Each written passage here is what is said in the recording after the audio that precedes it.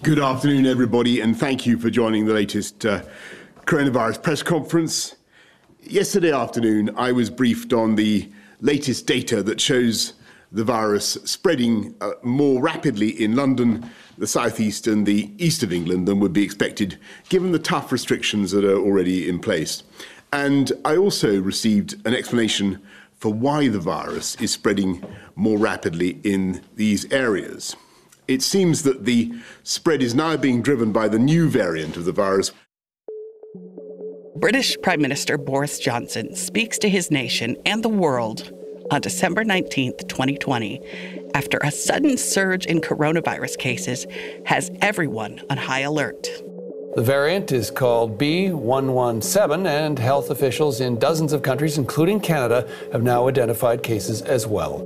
Those behind it, the researchers say the variant is hugely more transmissible than the previous version of coronavirus. Cancelled Christmas plans, chaos at the ports, and cut off from much of the EU as the United Kingdom battles a new strain of the coronavirus. Europe shuts its doors to the UK as fears grow over the spread of a new variant of coronavirus. I'm live at the port of Dover, where 10,000 lorries pass through here every day. But not today. The sign behind me says it all. French borders closed. I'm Molengi in Newark, New Jersey, where flights continue to arrive from London, leaving New York Governor Andrew Cuomo sounding the alarm. This is another disaster waiting to happen. Why are we doing nothing? And we assume it's in the United States now? You know, you have to make that assumption. When we start to look for it, we're going to find it. A new strain of the coronavirus, first discovered in Britain and thought to be more contagious, has been found in the U.S. for the first time. Officials say the patient is a man in his 20s who lives in rural Colorado and has no recent travel history.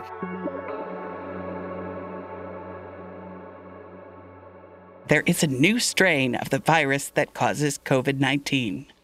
What does it mean? This is a Petri Dish side dish, and today we're going to learn about this new COVID strain that has the whole world on edge.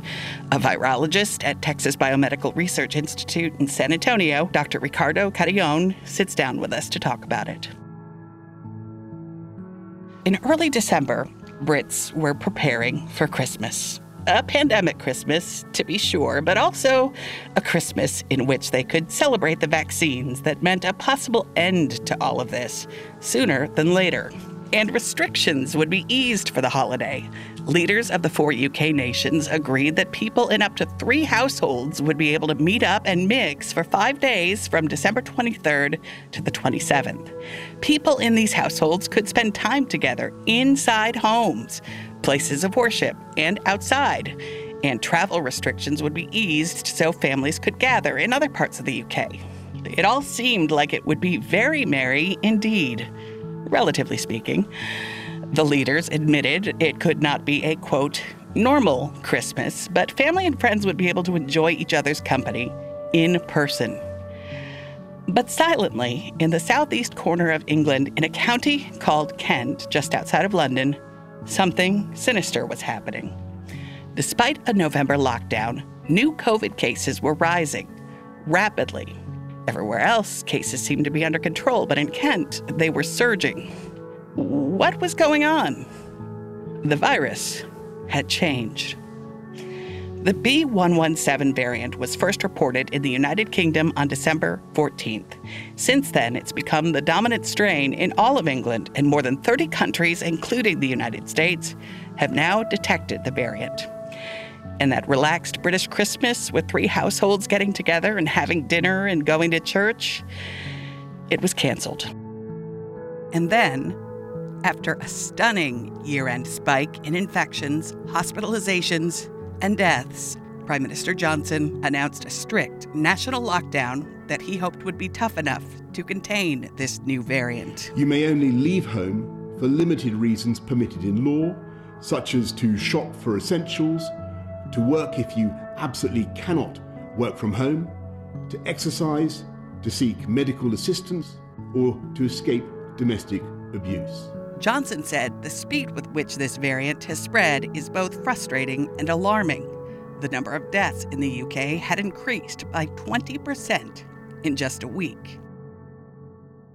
So let's take a close look at this variant and talk to virologist Ricardo Carrion.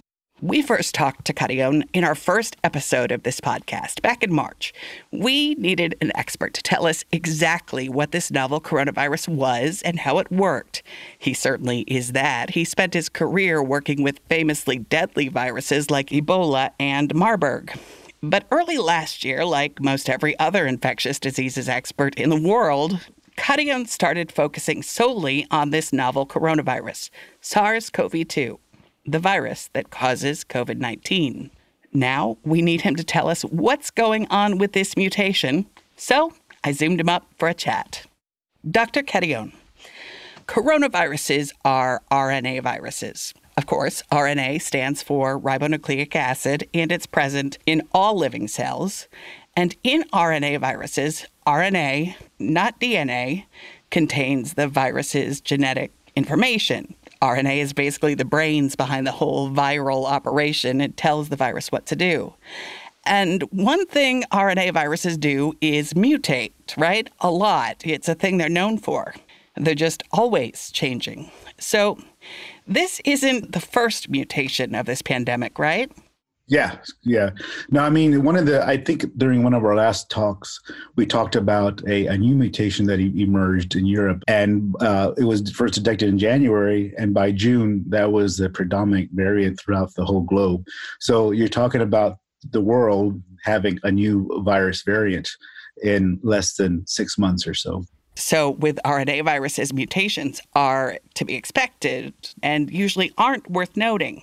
So a coronavirus, as you mentioned, is an RNA virus. And when it replicates, it's very sloppy.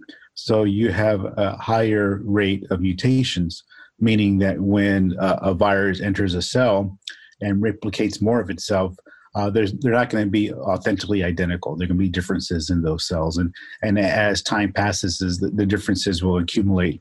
Some variants may emerge that are not compatible with the virus surviving. So automatically that mutation will no longer be propagated.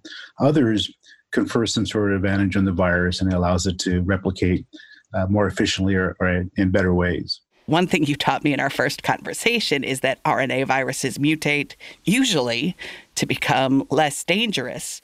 They attenuate, as you said. But virologists like you are watching for mutations that make it, as you said there, more efficient. So what exactly are you looking for? So there's three concerns about a variant. Well, one being the ability to infect people at a higher rate, so transmissibility. The second would be being able to evade countermeasures. So being able to evade, in this case, medical countermeasures like vaccines or therapies. And the third one is to evade another countermeasure, which is diagnostics. So is the mutation as such that you'll no longer be able to detect this mutant? So that's a concern as well. So in this case, in the UK, there was concern early on that you'd be able to evade some detection diagnostic system. However, they've been able to demonstrate that indeed the test that was widely used in the UK is detecting this variant. If you can imagine, if half the virus is a mutation that can evade the detection system, and all of a sudden you get an influx of morbidity or death, the fact is that you might be off by 50% of how many people are sick, or even more if now you're not able to detect it. So those are the three things. And in the case of this virus, they're able to detect it. Yeah, I follow a lot of scientists on Twitter who breathed a huge collective sigh of relief when it was confirmed that the UK's regular COVID test still could detect the virus with the mutation. So why has this particular mutation gotten the world's attention? They think there might be increased transmissibility. And it doesn't appear to be increased morbidity, but the actual tests are being undergoing now. So again, that's what we're concerned about, these variants and what can potentially happen. But we've been able to luck out. And since they're all happening in the same region, and the ones looked at to date don't cause, like I mentioned before, increased morbidity, then and don't evade those medical countermeasures, I think we're still on a good track to being able to defeat this eventually.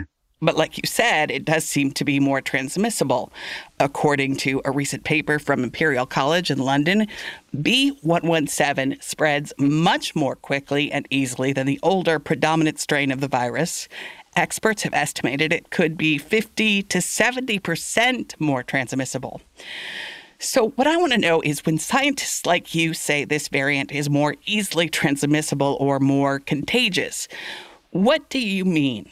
How is it more contagious? The way that it enters the cell, and based on animal studies, it means that it's able to produce higher amounts of the virus. So, for instance, if you're shedding from your nose 1 million copies of the virus, this mutation might increase the efficiency of replication. So now you're doing 100 million, maybe 1 billion. So you have more of it coming out. So we do, in other experiments, we do dose ranging studies where you increase or decrease the amount of virus, and you see how much you need to get somebody sick and what's the cutoff point is it. So when you have more virus, it makes sense that you're more likely to infect more efficiently. So you have more potential to enter a cell and cause disease. So it looks like you're not going to get any more morbidity associated with it. But if you're in a room with so many people without masks, the chance of you infecting these people would increase. And maybe the more people in the room will infect more people. I think that when some people hear that it's become more contagious, they might wonder if that means their masks are now useless, like the virus has maybe developed some sort of super strength to power through masks or stay infectious in the air for much longer, or maybe now we really should start sanitizing our mail, which we have been assured we don't need to do. So this mutation hasn't made this virus able to, for example, breach masks, right? Right. Yeah. So it's the same virus. It doesn't change. We're talking about small changes. There's certain areas of the genome that are conserved. So if you change those regions too much, then you have a virus that can no longer replicate. So a lot of these mutations that may emerge die out because they just can't exist. So these small changes aren't going to make it, now have some sort of anti-mask factor that can enter masks. It hasn't even been a month since this variant was officially reported in the UK, and now it's been confirmed in dozens of countries and in a handful of states in the US. Because of how rapidly it spread outside the US, and because here in the US we're not doing a great job at this type of surveillance where we sequence the genomes of the virus infecting folks so we know exactly what strain we're dealing with, do you think it's more widespread in the U.S. than our current testing might indicate?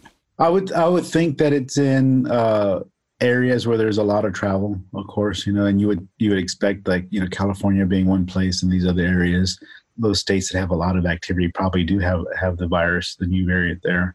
So let's talk about treatments and vaccines. I know you and your colleagues at Texas Biomed worked with Regeneron on that monoclonal antibody cocktail that the president credits with his recovery from COVID. But with the virus changing, people, I think, worry that these treatments and vaccines that we've all been really pinning our hopes on might be rendered useless. So let's start with treatments like the monoclonal antibody cocktail. This cocktail contains synthetic antibodies, of course, being one of the battalions of soldiers our immune system uses to fight and kill infectious invaders like viruses. So could this or other mutations outsmart this medicine by becoming resistant to or just evading these antibodies? In that instance, they have a combination of antibodies. And the reason why it's the combination is to avoid a virus being able to evade it. So the idea would be that if it could evade one of these antibodies, it couldn't evade the other one. There's some that can escape some monoclonal antibodies. But as I mentioned again, a monoclonal antibody is a single antibody. If you use in combination, then although it escapes one, the other one is going to target it and knock it out. Okay, so because it's a cocktail with two different antibodies, both of which target different parts of that famous spike protein that the virus uses to get into our cells, the hope is if the virus manages to escape from one of them, the other will take it out. Got it. Okay, so that actually sounds like good news for the vaccines too, right? Because they work kind of the same way, except rather than using synthetic antibodies to target what you sciencey types call the receptor binding domain on that spike protein, the vaccines actually teach our immune systems to make our own antibodies to target that area of the COVID virus spike protein. So targeting that receptor binding domain is something that's important because if it can't get into the cell, it can't replicate. And again, the way that these mRNA vaccines, others have been designed, is to amplify antibodies to that region to prevent these escapes. So that means... It seems like it's not going to be a big deal from the standpoint the vaccines we developed are probably still going to be effective. The therapies that have been developed will probably still be effective. Okay, good. So I mentioned in the beginning of the show that you are our first expert on Petri dish on our first show more than 30 episodes ago. And you and your colleagues and pretty much every scientist on the planet have been working basically around the clock to fight this pandemic for nearly a year now. So I wonder how you're doing. This pandemic does not let up. Well, I think we're all tired, right? I mean, we have about 100 people at the Institute that are contributing to coronavirus research. But I think we have the ability to do something, actually do something about this virus. And I think that's what energizes us. Because when we get news of a Pfizer vaccine being approved, and we worked on that, or Regeneron being approved and we worked on that, Novavax having clinical trials start, and we worked on that, we're making a direct impact. So despite the long hours and long days, be frustrated with each other because of the fact that, we can't see anybody without a mask and that we're working very long hours, these successes help to give us more energy towards the goal. And we see that the end is near now. We see the efforts that we're put in, others put in, are paying off. Now, after this is done, I'm sure myself and everybody on my team is going to take a couple of weeks off to just catch up on our sleep. But again, it's very exciting to be able to have a role in what's going on right now. Oh, we're all going to get caught up on our sleep, Dr. Carrion. Thank you so much for everything. This is a plot twist, right? Just as that light at the end of the tunnel was getting bright enough to start basking in, boom, mutation. More contagious COVID. Now, the light is still there, and it's getting closer every time someone gets a shot of vaccine in their arm, but this has certainly complicated what we hope will be the final act of this pandemic. Why? Because more contagious COVID is exactly what we don't need when hospitals across the country are already buckling under the strain of trying to care for COVID patients. When, according to the COVID Tracking Project, just under 125,000 Americans are already in the hospital with this disease. When approaching 350,000 Americans have already died from this virus. When thousands of Americans are already dying every day. No, this strain does not seem to be more deadly in and of itself, but more transmissible means more infections, and more infections mean more deaths. And when so many hospitals across the country are already at capacity and starting to experience an increase in cases from holiday gatherings, an additional surge, a variant surge, imagine that. It's the stuff of nightmares. It would mean turning sick or injured people away from the hospitals. It would mean rationing care, including ventilators for people in the hospital. It would mean pushing healthcare workers well beyond their limits. I hope that knowing people are getting vaccinated right now, today, will give most of us the strength and fortitude to redouble our efforts now and keep fighting for just a little bit longer. I know we're tired of it. Pandemic fatigue is a thing, and it's hard. But it's more important now than ever to make choices that protect ourselves, our families, our healthcare workers, and our communities.